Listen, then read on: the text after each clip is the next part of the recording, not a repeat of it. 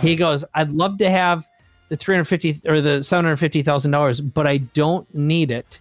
And I'd rather have my quality of life, my connection with my wife and my daughter. I'm going to tell you that nothing's changed, except I think the world's gotten lazy, complacent, and samey. We always hear authenticity matters, but the people who are professing authenticity are fake as hell. Hey, I'm Luis. And I'm Luis. And you're listening to the Content is Profit podcast, where we talk about entrepreneurship, mindset, and of course, how to turn your content into profit. Go to contentisprofit.com and join the community, baby. Let's go. Let's go. Yes. Short and sweet today. Short and sweet. I actually Fast like and it. Furious. Yes. I like this intro right I was now. thrown off for a second in there. If you want to know more, just connect with us. Hey, Fonzie, what are we talking about today? Tell me, Today please. we're talking all about building your platform, amplifying your message, and building your own empire. You will not believe who is behind the third mic today, guys. It's going to be incredible. Just going to put that out there.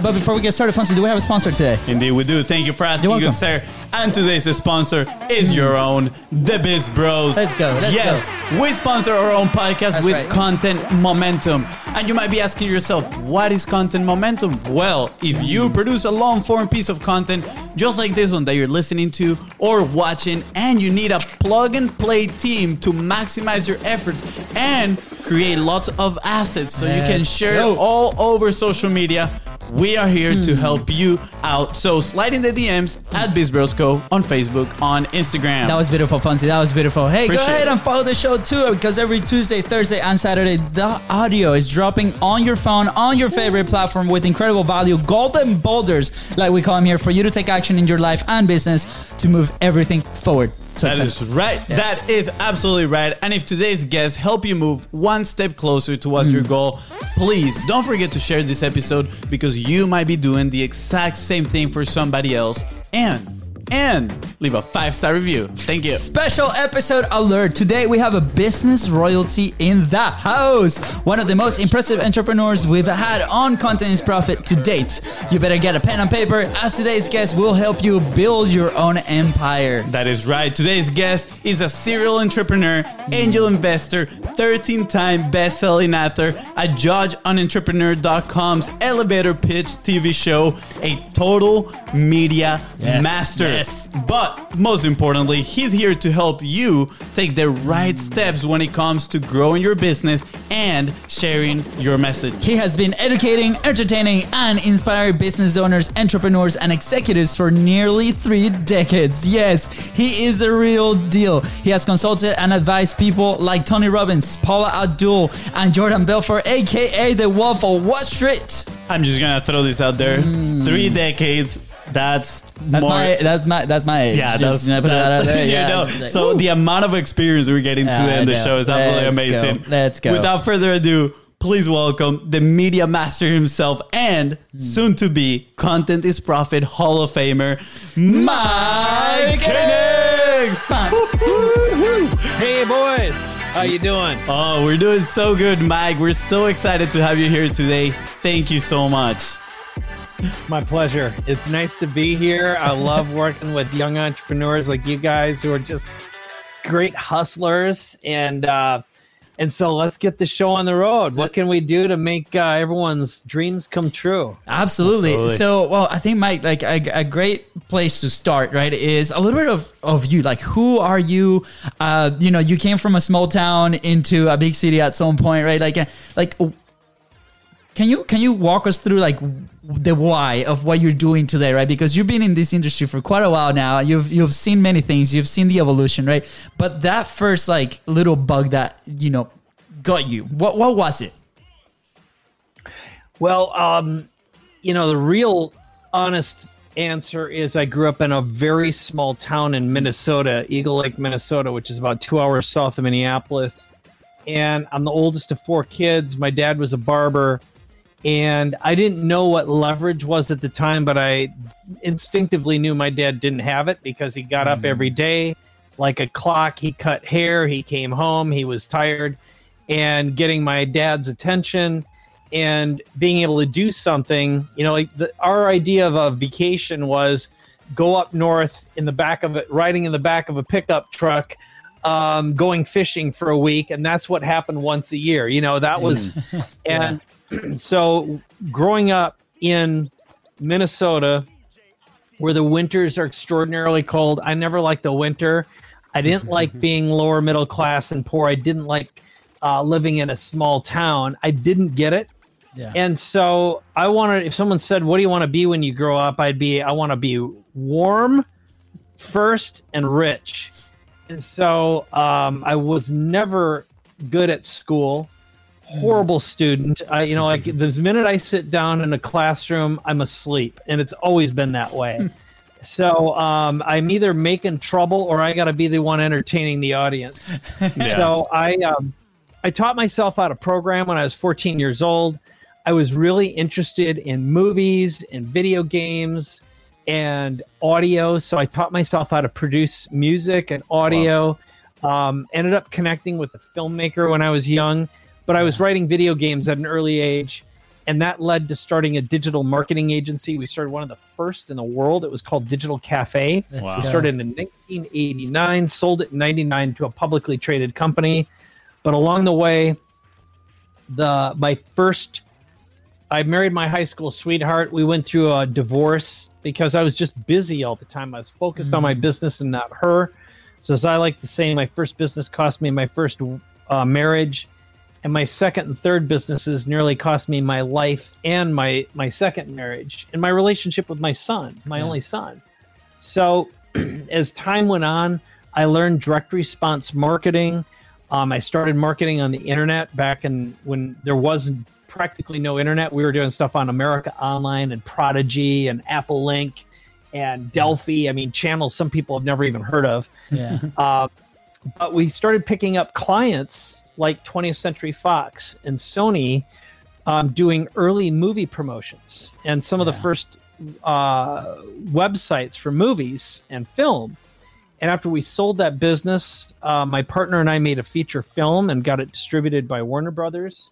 But every step of the way, I struggled with the same thing everyone else struggles, which is scaling, managing clients, managing a team, paying our bills, getting paid, filling our calendar with qualified customers, just like struggle. Yeah. And when I got introduced to direct response marketing and online marketing, I ended up meeting some of the original OGs, and they became friends of mine, like Jeff Walker and Frank Kern and Mike Filsame, and at the time, Andy Jenkins, and some of the second and third generation guys like Brendan Burchard and Russell Brunson, who we used to promote each other's stuff, get on each other's, get involved in each other's launches and all that kind of thing. There's a lot of other steps in between, but at least that'll get you a little bit moving forward until we talk about cancer and managing life in general. Yeah, no, absolutely. Thank you so much for the timeline for sharing. I think it is important for people to understand right where you're coming from, especially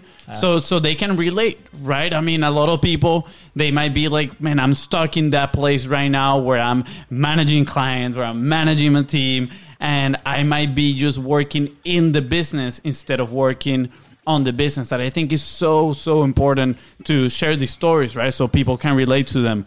And I love the fact that you talk about direct response marketing. That was our entry point into the online world as well. And I remember when we had our previous conversation where you were like, oh, I saw you had Rich on your podcast, right? And, Rich Schaefer, and he's somebody that we look up to, very excited. Also Todd Brown, incredible people. So for those out there, direct response marketing is a skill that you need to learn for sure, right? You need to start educating yourself. Let's go a little bit that way. I'm curious on, for you, what was it that caught your attention about direct response marketing, right? And why is it so important in this world of media, right? Multimedia, when we're creating so much content and getting in front of other people's. Well, I think the first thing is, if you learn how to write a great sales letter, and these days the sales letter doesn't mean like sales copy, but it can mean a great video. It can mean an email. But if you put that in front of the right person, you can make any dream you have come true. You can enroll someone, like if $1,000 is a lot of money to you, well, getting $1,000 is easy. If $10,000 is a lot to you, getting $10,000 is easy. $100,000, $250,000, even $1 million or more. And what I was intrigued with, so this goes back a while, but like in 1985 or 84, Congress made it possible to do something called long format video on television, which is basically an infomercial. Yeah. Before then, you could do a 30-second or up to, I think, maybe a 90-second commercial. But it became possible that you could run a 30-minute infomercial. Cool. And one of the first people who did that was a guy named Joe Sugarman. Later on, Tony Robbins started doing it. And Joe Sugarman sold something called blue blocker sunglasses, which basically are glasses that kept out the blue light from the sun. But the way he did it is he took a film crew on Venice Beach, and he walked along and handed people glasses and caught their reaction shot. So they'd put on the glasses and they'd go like, oh, wow, everything's so clear. And the thing that really got that infomercial going is it was during the early days of rap, and a guy on the boardwalk picked up the glasses, put them on, and sang a rap in real time about how blue blockers were so easy to see through, et cetera, et cetera. Yeah. And the video went viral. But this is back in the television days when you'd have to wait for it to be on to watch it. But Joe Sugarman sold $1 billion worth of sunglasses with blue blockers. And if you fast forward a few years, I was speaking at an event because the first product I ever created was called the Internet Infomercial Toolkit. And I released it in 2003. Now, YouTube came out in 2005. So this literally came out before there was a YouTube. And I was showing people how to use video to sell stuff online, and I completely adapted the television infomercial. Yeah. And I modeled a lot of what I learned from Joe Sugarman. But I met Joe, and I was about to create the second version of the infomercial toolkit, and I told Joe who I was, and I said, Joe, I'd love to do a partnership if there's anything I can do for you, if I can interview. And he goes, stop. The answer is yes. He said, why don't you fly to Vegas and meet me? I'll pick you up at the airport, take you to my studio. You can interview me, and you can do whatever you want. Yeah. And I go, well, what do you want? He goes, I don't want anything. He says, I made plenty of money. I don't want money. I just love helping out young entrepreneurs. Wow. And my brain was like, tried to explode because I'm so used to like, what do I need to do for you? What do I need to do for you? What do I, and it's like, you asking me to help you, the answer is always yes. Yeah. And I wasn't used to getting that kind of mentorship, but that's really how that product came to be. Is I just reached out to some of the old OGs of infomercials and asked for their help. And every time they'd always say, yes, yes, and yes. And they gave me license rights to use their infomercials. They gave me scripts. They talked to me. Yeah. And I created a $1,000 information product that made millions of dollars. And I just sold it online, sold it with teleseminars. There were no webinars then. Yeah. I find this fascinating, right? Because we're looking at, obviously we haven't been as close to like this experience as you have been, right? On time and in contact with those OGs that today people like us, for example, it is really challenging to maybe get in contact with one of those guys because, the years of experience, the filters that go through, right? And so this is incredible to go look back and just know, like, for example, for us, a big thing has been asking for the show, right? Like everybody, just like with you or with Todd or with Rich, right? It has been just like, hey, let's go ask, right? You never know what's going to happen. What's the worst that can happen? They say no, and then we're still in the same place and we ask again until they come to the show, right?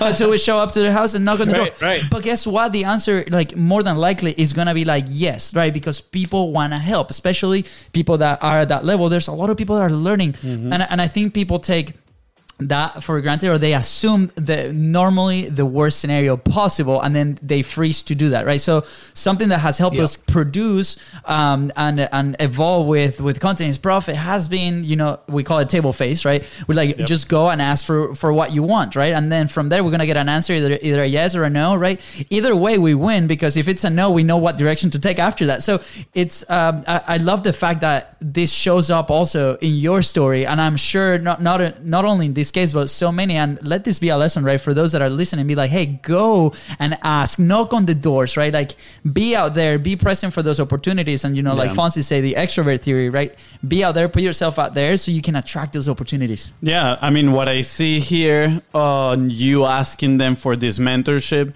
I relate it so much to the podcasting industry nowadays in certain platforms for certain people, right? For example, for us, it has been that way, right? It has been a great way for us, not just to build an audience, but make the right connections, right? I mean, who would have known we were going to be here with you, Mike, talking, right? That is an incredible opportunity for not only us to learn, but at the same time, share your message with many other people that can learn as well for you. So I think the concept, the principle has stayed the same, but now the platform and the technology allows for it to distribute it in or to happen in a very different way. And I'm extremely curious, right? I mean, you mentioned that this was 85 when Joe Sugarman released this, and then the upcoming years you started, asking for their mentorships.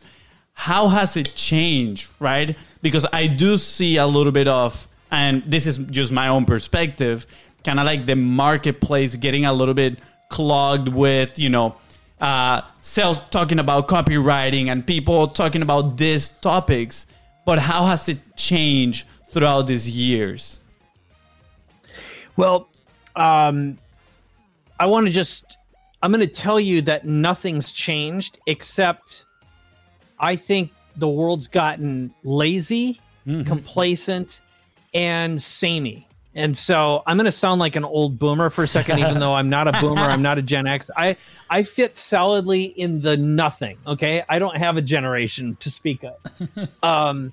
But like, I listen to most music these days, and it all got simple and samey. There aren't, in my experience, a lot of great songwriters and great performers. It's like ooch, ooch, ooch, ooch, ooch, music. Punky. And if you look at social media is a bunch of ooch, ooch, ooch. It's fake boobs, fake lips, fake butts, and fake.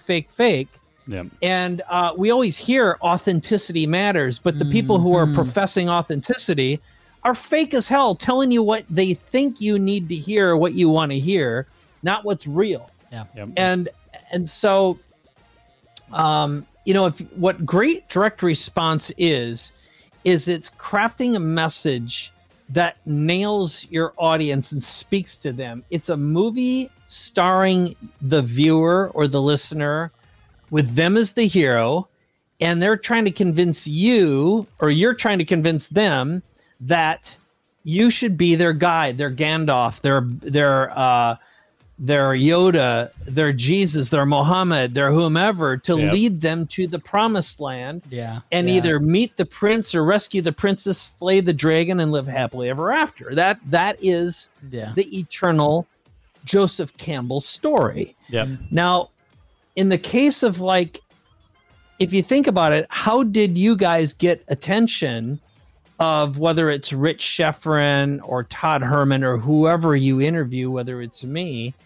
It's you had the guts to reach out, and you gave me a story that I said yes to participating in. And nowadays, everyone is reachable. And the illusion that people are less reachable just means it's less reachable for those who are uncreative. Anyone who's an ooch, ooch, ooch, ooch, and a fake butt, fake boob, fake tit, fake lip world, you are going to be ignored because you're same, and boring. Yep. And if you want to get someone's attention when everything's ooch, ooch, ooch, then play some country music. Let's go. And two-step. Like Lil Nas X did something that shocked the world in a way. He was a crossover. Now he's at the point, frankly, he went way off the edge, and now he lost most of his followers, in my opinion. You know, it'd be like, whoa, you know, depends how far you skid off the tracks. But he did everything right, and he got a player behind him. You know, he went out and he partnered. He created a collaboration with some of the most popular artists in the world with something truly unique. And they're like, I want to be part of this. I get it, right? Absolutely. And so you just got to be resilient and innovative and switch things up. And you have to really learn to ignore what's samey. And I just read a couple, like an hour ago, that TikTok is officially taken over listening time over YouTube. Wow. Okay. Well, on one hand, that's great. And I'll tell you what, if you want to be unique and different, don't watch TikTok. Okay? Now, it's like wherever the lemmings are going, to me, that's where death is next. And I avoid crowds at all costs, because if you want to get, you know, someone's going to come along and drop a bomb or light everyone on fire, and I don't want to be in a giant group unable to escape. So I go where no one is. If a crowd's moving in one direction, you can be rest assured I'm running in the exact opposite direction. And I started running the moment I saw the masses move in one direction. So that would be my answer, is if you are a lemming, then you're probably going to fail at direct response marketing. You need to be an outcast. You need to feel like an alien. You need to feel like it's us versus them and be part of the rebellion, not the empire. I love all these movie references, by the way. I think they're absolutely amazing. I think right now with what you're saying, right? Because I feel so identified, right? Like I remember, I remember a moment at school, and even like, I mean, most of our life, I think we've been outcasts in a different sense, right? We always wanted to be professional soccer players, right? So we were the guys that would stay in to go play the next day, right? Like it was very different. Like when we were the only Venezuelans in Europe in our group when we were there, right? So then we come to the States and we're on soccer scholarship. We're the international guys. Like mindset wise too, it was like we're not where everybody wants to be, and as we go there, right? I remember thinking, why do I feel this way? Like why am I feeling like confused, right? I think confused is the right word, right? And then nobody like came to me and be like, dude, you're on the right path. Like chill, relax. Like you are okay. You will figure this out, right? And as we start developing like the business, like we've shared many times that this has been an incredible growth experience, right? Personally and in the business side of things, like we never knew how big of a roller coaster this thing is, right? And we're like excited to be here. My wife is like, she doesn't understand. She was like, dude, you're insane.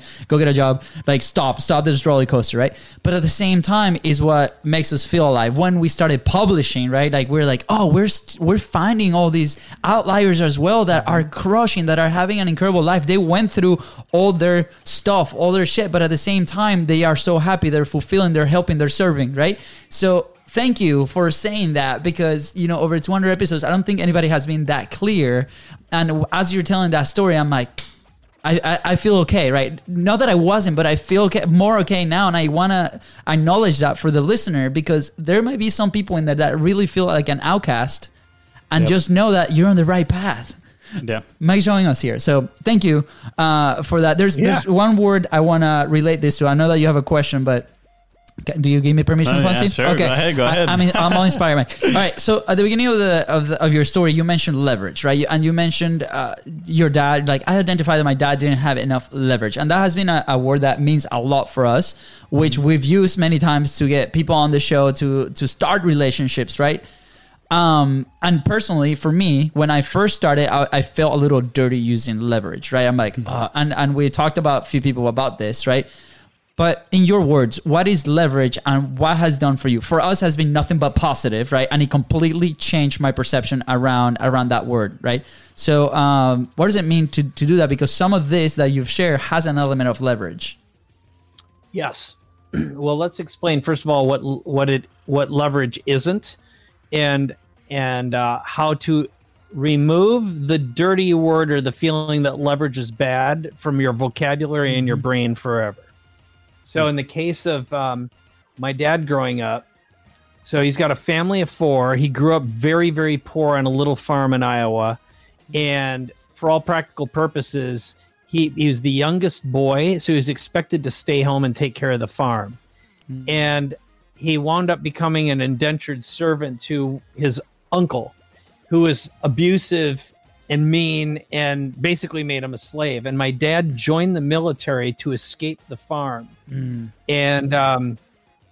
And he was really short. He was like 5 foot tall.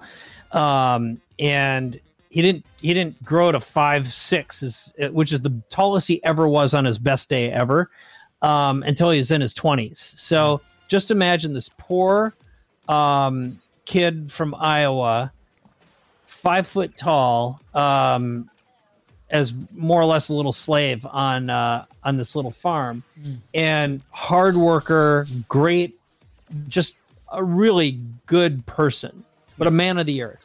You know, you wouldn't meet him and go, what a genius or something. He was, he could dance, he could sing, he was entertaining and funny. You know, that's how he made up for being a little kid. Yeah.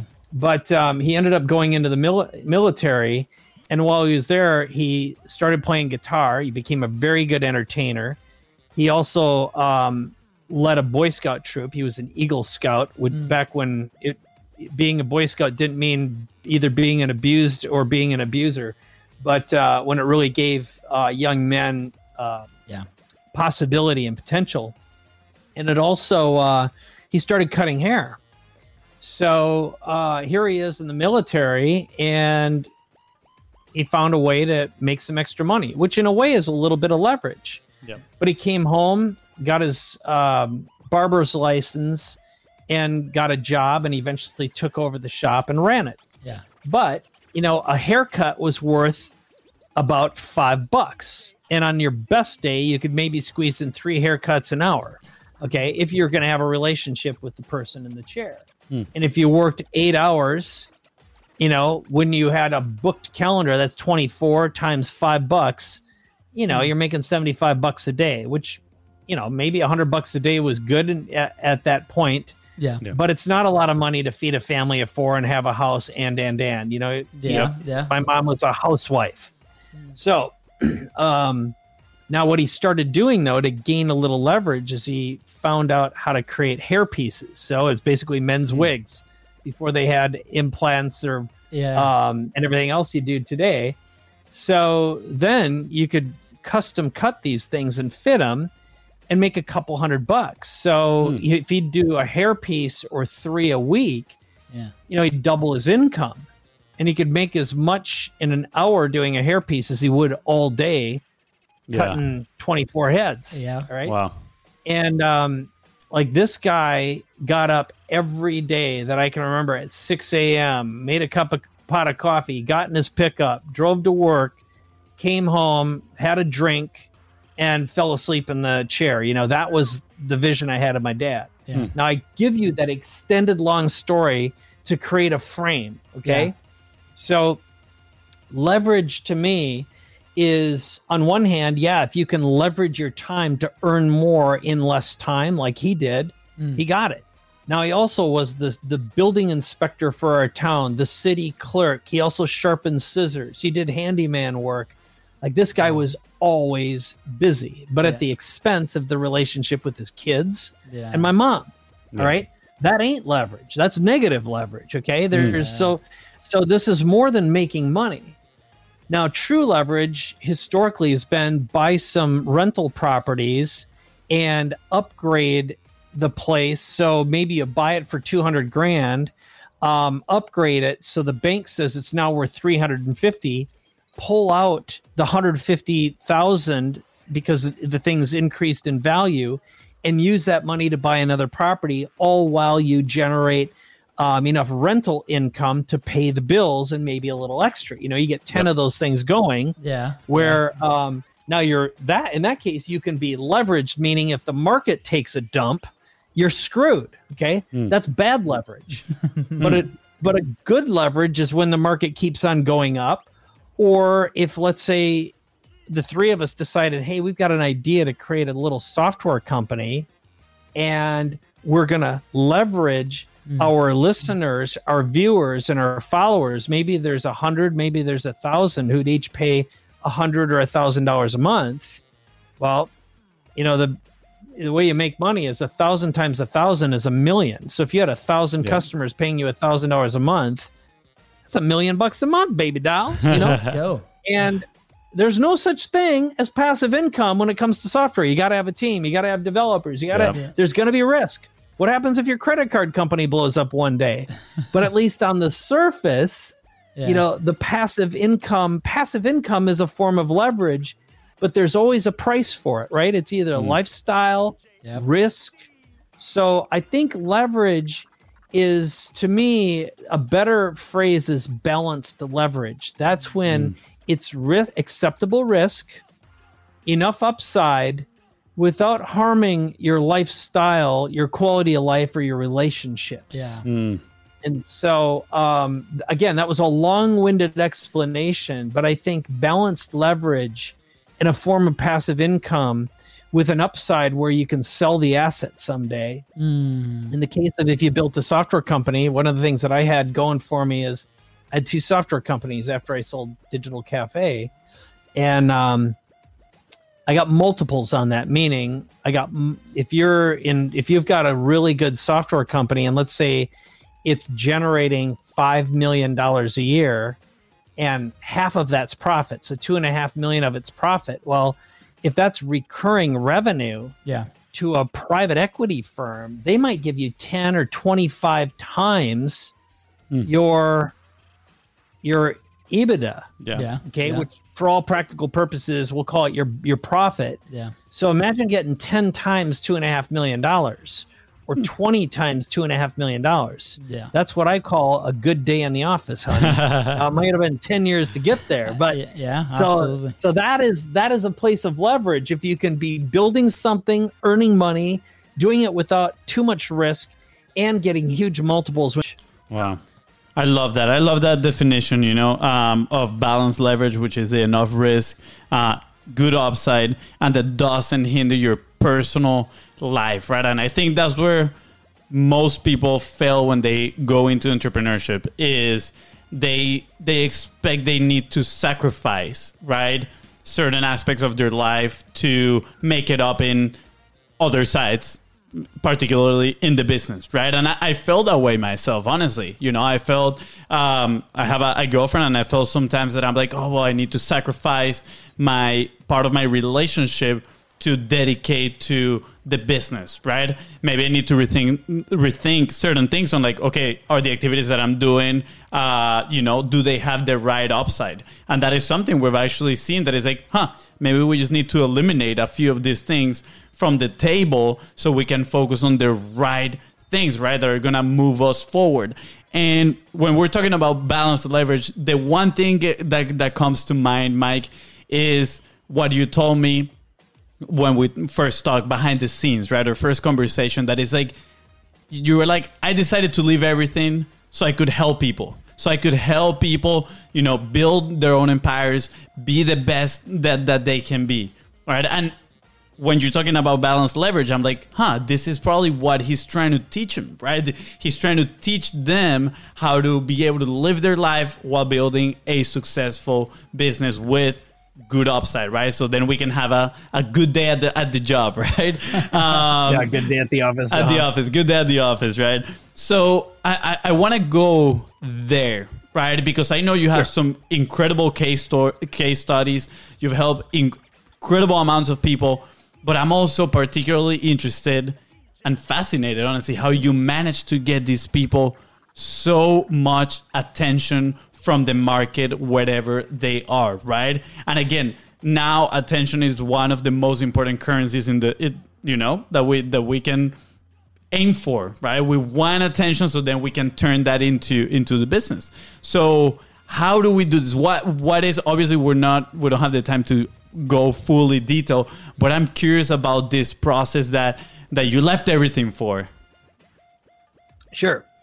Well, let me I'm going to answer a different question, but I think I'm going to get us to the answer, because what I want to do is say, I will give you a case study on how I helped very rapidly build an entire platform for someone who no one knew who they were.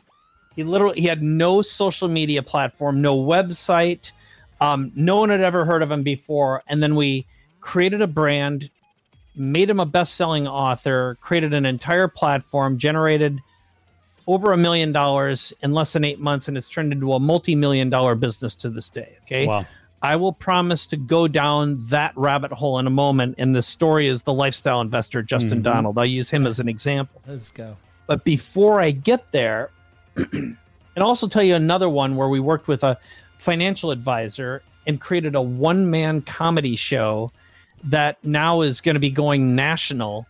And it will most likely be a television show and a series as well. Okay. So it'll be like, taking something that historically is super boring and making it really interesting. Yeah. But before, I will just say, here's what I find the typical entrepreneur's journey is. So, like, I think a lot of entrepreneurs, not all, but many, come from a tough life. They're kind of poor, lower middle class, not great at school. You feel like the outcast. Like I say, the movies to refer to in the 80s were like Revenge of the Nerds, Ferris Bueller's Day Off, Luke Skywalker in Star Wars, War Games, that if you've ever heard of that or seen it. Yep. But they're all like the outcast, the nerd.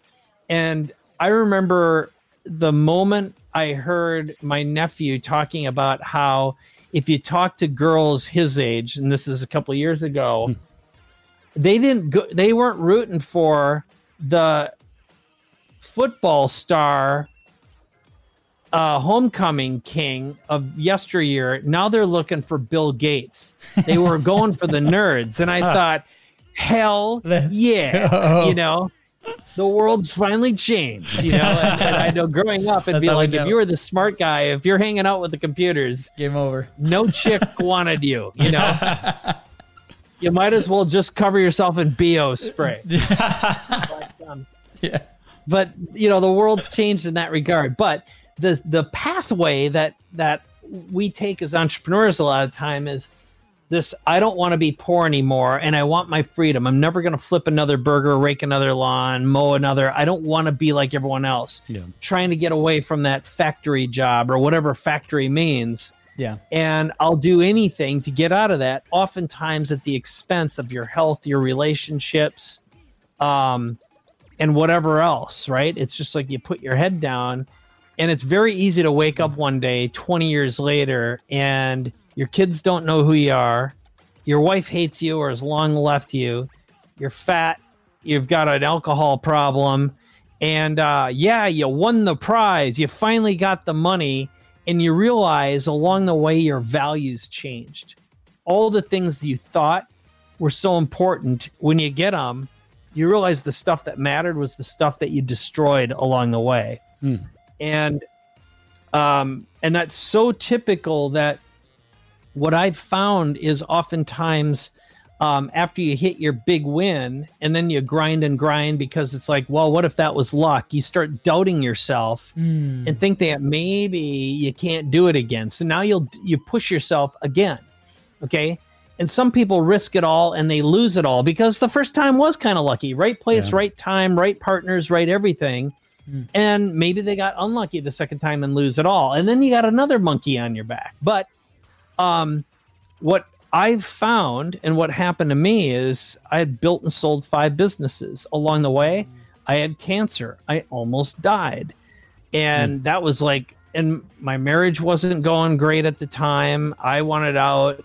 I've got a 14-year-old boy, even younger than that at the time. Let's see, he's 19 right now, 8. He's 11. Okay. Wow. So, and like I missed a lot of games because I was being busy and traveling and pitching and selling and blah, blah, blah, blah, blah. Right. Yeah. So, about 3 years ago, after all this, I couldn't get out of bed. I was hardcore depressed. I was anxious and I lost my courage. I lost my drive. And I was like, I hate my business. I felt like a bitch. It's like I got a lot of overhead. I got a lot of people work for me. I got a really complicated funnels. I'm advertising on Facebook and Instagram and everything else. And all my ads quit working. My funnels quit working. I'm losing $250,000 a month. And I hate everything. And I'm like hard depressed. Like I literally wanted to be dead. And at the same time, I felt like I have no right to feel this way. I'm successful. I've lived the American dream. I got a place on the beach. I drive a fancy sports car. I'm married to a beautiful person. I got this kid. I have. And at the same time, I'm feeling empty inside. Wow.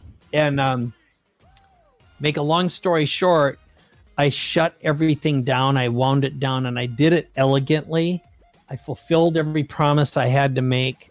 I fulfilled all the contracts that I had signed, but I got through it. And it took about 8 months to wind down, and I happened to find someone who bought my business and my products. Like, things turned out, even though at first it looked like it was just going to be a $2 million disaster. Oh. And so I was really transparent, though, about what I was going through. And I told a lot of business owners, here's what's happening. I have to quit doing what I'm doing. And I want to do something that's narrow and deep and meaningful instead of wide and shallow to thousands of people. Yeah. And I had a bunch of people say, I feel exactly like you do. Will you help me as you go through it too? So suddenly I created a whole series of products and events around reinventing yourself. And just by changing my story and evolving, I became a different kind of leader. And then I started getting even more mentors. You know, I invested over $250,000 in myself, in my training, my education, and masterminds and therapy. Okay. Yeah. You know, I got the full meal deal, and I designed a whole new business. And now it's about working with business owners who've reached that brass ring. Either they've hit all their goals and they realize it doesn't mean anything, or the things I was striving for, I outgrew a long time ago, and I've been chasing a ghost. Yeah. Or I'm ready to sell my business, but what am I going to do next? Okay, so I'll kind of put a book note there, see if you have any questions, and then I'll tell you about the story about building celebrity, but doing it from an authentic way that feeds your soul. You know, it's what I think is usually the last major evolution every business owner, founder, and entrepreneur goes through after they've hit that brass string. They've accomplished what they've accomplished. Yeah. By the way, I'm just gonna put that out there. Sake of time, part 2. Doors are always open, so we can continue with these stories. But like we can go straight into it, right? Because I mean, as you were telling these stories, I feel like everybody listening right now, they're going through something similar, right? Like you're going through this, and I was able to identify certain moments, right? Maybe not like you or as aggressive at you, but like we can learn from people like you. Be like, I don't want to get to that point, right? I don't need to get to that point, right? We got to be smart and learn from those stories of people that came before us. So I really appreciate you sharing your journey, and we can continue unless Fonzie has another question, right? I just want to add, last guest we had here on the show, he was sharing about the ability of learning from the collective story, right? Learning from other people's story. And I really want you, the listener right now, to go back maybe 3-4 minutes and listen to this again, because there's so many lessons. We don't have to experience the same pain to then take action, right? We can learn from somebody like Mike, right, that already lived that, and he's willing to share his story, his message, and honestly, kind of like put your life on the line to teach people what to do and how to do it correctly. Yeah. So thank you, and I'm ready to dive in directly into the next part. Okay, so here's what I believe most people, either they evolve to and realize this is what they really want and need, or they often say, what I really want to do is, and I'm doing this so that I can, okay? And when you have those conversations, what typically happens is someone will say, well, I really want to travel the world and I want to support a nonprofit and build a hospital or go back. Like they're motivated by some sort of philanthropic thing. Now, my wife has run a philanthropic organization called the Just Like My Child Foundation for 16 years. Wow. And the very brief backstory is her parents are Holocaust survivors. So she has almost no living relatives. Everyone got cooked in the ovens. Okay. Wow. They literally ran out of Yugoslavia when the Nazis were marching in and managed to get over here. And she was raised very poor. She was very abused growing up. And when she just woke up in the middle of the night once and said, I got to go to Africa. I can hear the babies dying. I can hear them screaming. And there's a Holocaust happening, and I'm not going to let it happen on my watch. Wow. Now, the story is longer than that, but that's essentially the framework. And started going there, came back, started raising money and going back and building schools and hospitals, and eventually created something called the Girl Power Project. But the point of my story here is what oftentimes happens once you've tasted a certain amount of success and when you can afford a vacation, you find something that really speaks to your heart and your soul. And you'd be like, man, if I didn't have this business, I'd serve this thing instead, And it's like, I just need to reach my FU number. I need to have enough money in the bank so I never have to work again and I can focus all my energy on this. Yeah. And the real thing to ask yourself is, why not now? And what's the illusion that prevents you from living what your heart tells you, what your whole soul is telling you? And that is something that, again, our traumas, our old fear traumas of not being enough, not having enough, get in our way. Yeah. And I'm not saying I've solved these. I've learned how to observe and put a container around and say, I recognize you little demon. Okay. It still bothers me. Yeah. But at least I know it when it's nagging me. Exactly. And I know how to put it in a box. Okay. Yeah. So here's how the story unfolds. So once I went through my own dark night of the soul and realized I had to literally liquidate everything. Like I sold or gave away everything. I had like 30 years of unbelievable books. I had this huge bookshelf. I just gave it all away. I didn't want to have anything. I wanted to just get rid of everything. I had this huge studio. Yeah. Shut it down, gave everything away or sold it. And I wanted to just move towards minimalism. And it was because I was a bitch to all the things that I owned because they own me, right? And again, this is something that's a very common evolution. But when I started talking like I am right now, and being really open about the failures I'd made and where I think I had spent years not understanding what really matters, I right after I sold the last business, I took a trip with a small group of business owners to Fiji, and I met a guy on that trip. We ended up meeting each other, having great rapport. Yeah. And his name's Justin. And my first impression is, wow, what a nice CPA this guy is. And then the more I asked him questions, I found out that he, I said, what do you do? And he goes, well, I'm a cash flow investor. I'm like, well, what the hell does that mean? He goes, well, I don't have a regular job anymore. I have enough investments that I produce enough passive income. I don't need to work, and my wife doesn't need to work. And I'm like, tell me more, and he goes, well, I used to work at Cutco Knives. My wife was a school teacher.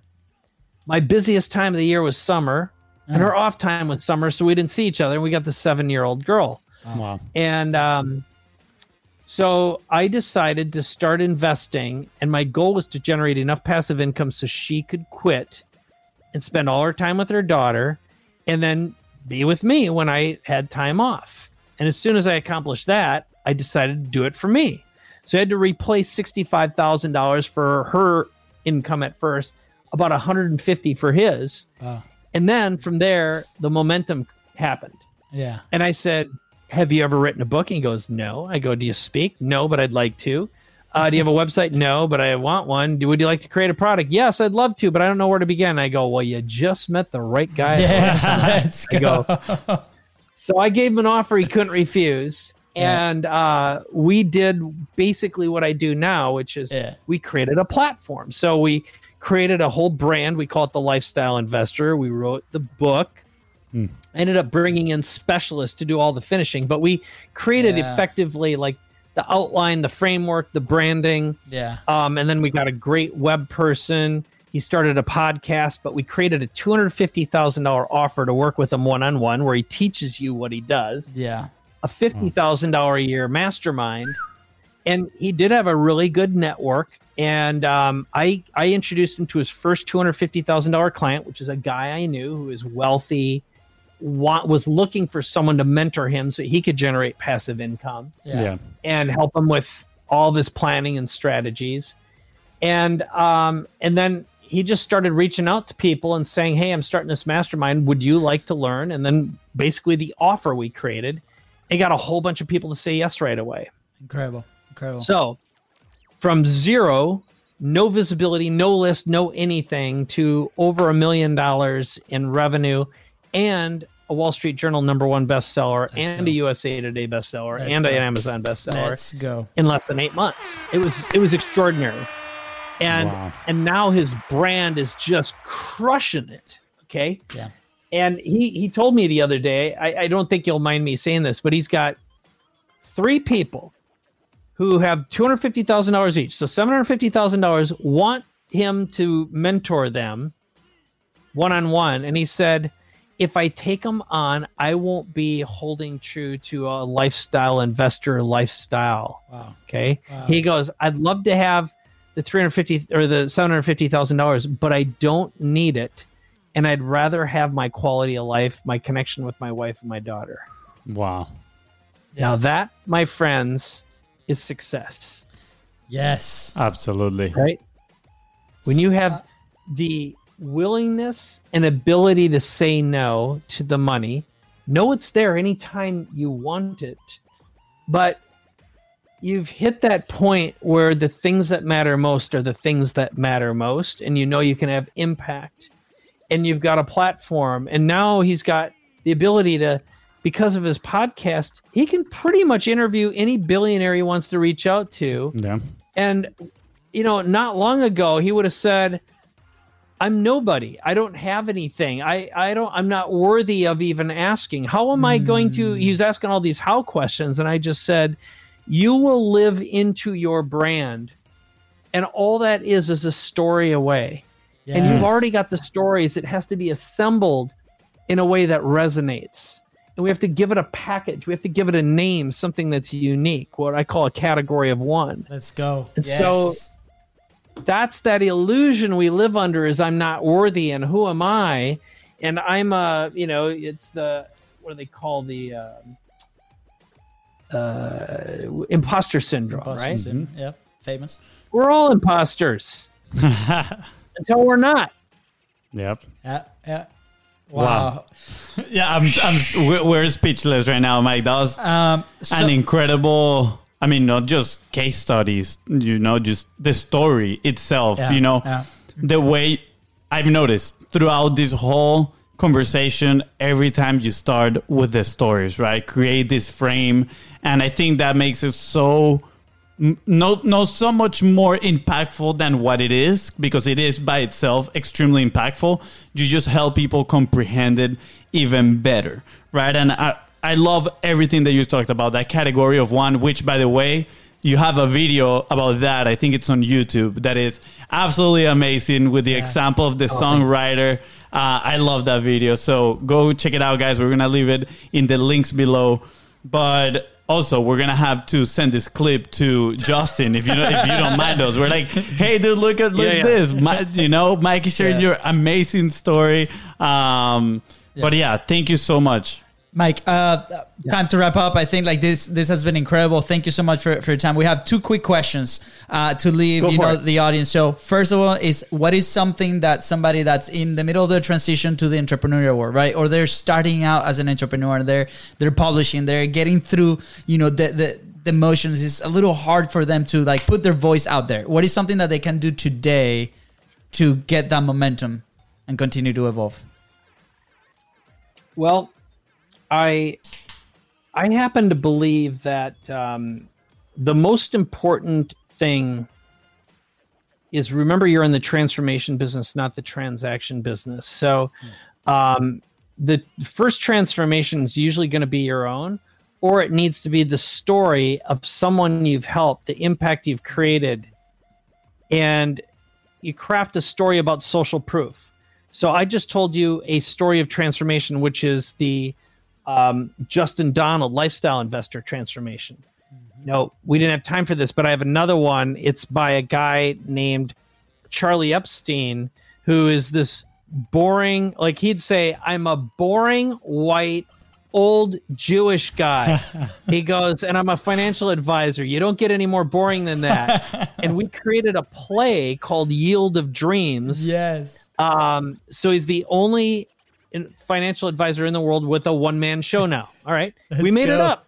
And the way we made it up is I hired 3 professional stand-up comedians, working comedians, at least up until 18 months ago, who were on stage telling jokes and making a living doing it, because I wanted someone who's hungry in the trenches. Yeah. And we took his stories and turned it into a play. And now it's an app, it's a play, it's educational training videos, it's an entire platform. And he just sold his business. So he's going to go on the road and introduce people to and help heal their pain about money, which in turn will get them to raise their hands and say, who do I want to manage my money except this guy? Because he's a freaking genius. Okay, him and his team. Yes. So what a way to be unique. And I tell you that story because that's another one of my transformations. Yeah. Now, it takes a while when you're just getting started to figure out what resonates with an audience, what resonates with your perfect clientele. But my advice is learn how to storytell, pay attention to stories, and learn how to tell stories either about yourself in a way that an audience resonates with, meaning it's not about you, it's about them. Tell a story about someone you've helped and talk about what their before, during, and afterlife is like. Okay. Wow. That is the core of what great marketing, direct response marketing is. It's what are the fewest words someone needs to hear to raise their hand and say, I've been looking for someone like you my whole life. Let's go. So the answer to the question is storytell. Secondly, go narrow and deep with expensive offers, not cheap and narrow or cheap and wide. Selling to a lot of people is a hell of a lot harder than selling to the right one. That was what minute do people need to go back to so they can put this part on repeat? 53 guys, go again because that was a golden boulder moment. You got your helmet, Fonzie? Okay, yes. Good. Mike, thank you again. Incredible value. Last question, right? Like we know that you've been in media, that you build your own studios. We talk a little bit behind the scenes, right? You've been in this role. Like where will you be if you did not publish? Well, I think where would I be if I wasn't publishing? Yes. God.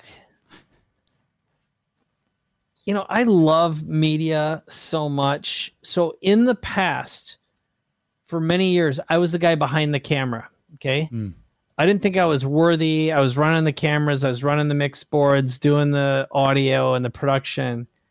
And I think there was a moment when I started to speak, and it was during like the infomercial toolkit days when I realized I could teach more effectively. I could present and perform more effectively. And I had watched so many people and studied them that I was better than the people I was working with and working for, and I could articulate faster. So I think what I've been told by a couple of friends of mine who are multi-billionaires who followed my career over the years, and they've said what they think I should be doing or should have done, which in a way I'm kind of doing now, is find some people who've got the chops, have the charisma, and develop them as talent. And I started thinking about doing that for a while, but I realized I didn't want to take like a newbie with no platform and build it from scratch because it'd take too long and there'd be risk and it'd be my risk. Yeah. And that's why I changed my business model up to work with successful business people who had all of the chops, but could also write a check. Yes. Because like, I think at this point, you know, I'm not at my absolute financial goal, but I'm not that far from it. And if I wasn't, like when I work, I go all in and I work hard. But if I'm not working, I'd rather be on my e-bike riding around the bay in San Diego and, you know, having adult beverages or spending my time on a beach in Mexico. Like, I don't need more stuff to do. Yeah. And if I'm going to work, I'm going to make money. And I either have to be the talent or I got to be working with someone and they're going to write out a check. Yeah. And it's not about the money, but it's also the energetic value exchange. Yeah. So it's not about the money, but if there isn't a payoff and it's not ongoing, I'd rather just dream. And I'm a good dreamer. You know, I like inventing and manifesting. Yeah. But I'd rather just not think about the money at all and just manifest and dream, if that makes sense. So it's a long-winded, complicated answer to your question, but I think there's a lot of nuance to it too. Yeah, and thank you, Mike, for the honesty, right? And you know, the reason we ask these questions, right? A lot of people, our life changed when we started publishing, like from a Facebook Live that we did at 11:30 p.m., right? Like that's what changed everything. And we're like, this is it. And then the show started, and then we connected with people like you, and then we developed relationships, and the business grew. We were able to hire people. We're like, what? So we've lived that, right? And we want the people that are here listening to Content is Profit to be like, it's not just us, guys. It's literally every single person that comes in here. We got to put our voices out there. We got to, you know, share our stories. Like you said, you know, is about our audience. And this needs to happen, right? Because we were those guys. We were the ones feeling like as imposters, right? Even now, there's some moments where we're like, man, should we do this, right? And it's not going to stop. But the fact that we are being out there every single day publishing and having these conversations is what's keeping us accountable to continue to move forward, right? Yeah. So thank you so much for sharing the story. Mike, where can people connect with you? Where can people find you? If they want to work with you, if they want to chat, like what's the best way?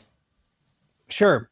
Well, you mentioned a couple of videos, so I'll give you a couple to check out. One of them is if you just go to my primary website, it's my name, MikeKoenigs.com, or a shortcut that's easier to remember and spell is paidforlife.com. There's two things you can grab. One of them is subscribe to my podcast. That's a great way to kind of follow me. I do a podcast with one of my mentors, Dan Sullivan from Strategic Coach. Yeah. But if you go to paidforlife.com/funnel, that's where you'll see one of my videos. It's my sales funnel. And in it is a step-by-step video where I story tell and I really follow my own advice because marketing, storytelling, building trust is a formula. The human brain loves formulas. And I spent a lot of time working on it. Now, I'll be the first one to say, if I change something, I change. You know, I'm never happy with whatever I create, but it's good enough for now. Yeah. But there's some really good transformations embedded. And I just say, model that for yourself. Yes. And then, of course, if you've got the means, you know, there's a place you can register. Otherwise, if you follow my podcast, I've got lots of free videos, lots of free content on YouTube. Yeah. So, you know, I'm kind of like in a place where I'm really expensive or there's tons of free stuff. Yeah. But I purposely don't do anything in between. Maybe once in a while I will, but you know, get on my mailing list and stay in touch or reach out to me and you'll find out. Yeah. I love that. I mean, that represents what you were talking about before, right? The balanced leverage, right? You want something that is going to have that upside, right? The risk that you can manage and give you the life that you're enjoying living, which is, you know, riding the e-bike, having some drinks once in a while. So thank you for sharing that. I love how everything connects, is full circle. And I am sure the person listening right now took so much value from you, Mike. So thank you. Yeah. Thank you, my young brothers. I'm really proud of you. Congratulations on doing what you're doing. And I think we did talk about this. My wife and I are buying a place in Mexico. We're building a home down there. And one of our visions is I'm going to build a studio down there. And also one of the ideas I have is to give a bunch of young Mexican kids, some creatives, an opportunity to work and create a business and mentor them. Yes. I love the culture. I love the people. I love the fire and the spirit. And and I happen to just love everything about being down in the Baja too. So, let's go. Yeah, and gotta be in a warm place, right? Let us know. Yeah. Let us know. We'll come down, be translators, and party with you guys. Thank you, Mike. Really appreciate it, man. That's such a powerful vision, such a powerful story. There's so many more years to come, and I can't wait to see where you and the people that you help go. Fonzie, anything else you want to add? No, again, just once more. Thank you, Mike. Yeah. And I think we are ready for part 2 eventually. Maybe Mexico. Let's go. Gracias, amigos. Yes, let's go. With that said, guys, thank you so much for tuning into the Content Profit Podcast. Go ahead and follow the show on your favorite platform and on social media at BizBrosCo. That is right. And if Mike here today helped you move one step closer to your goal, please don't forget to share this episode and leave a 5-star review. Thank you. Bye, guys.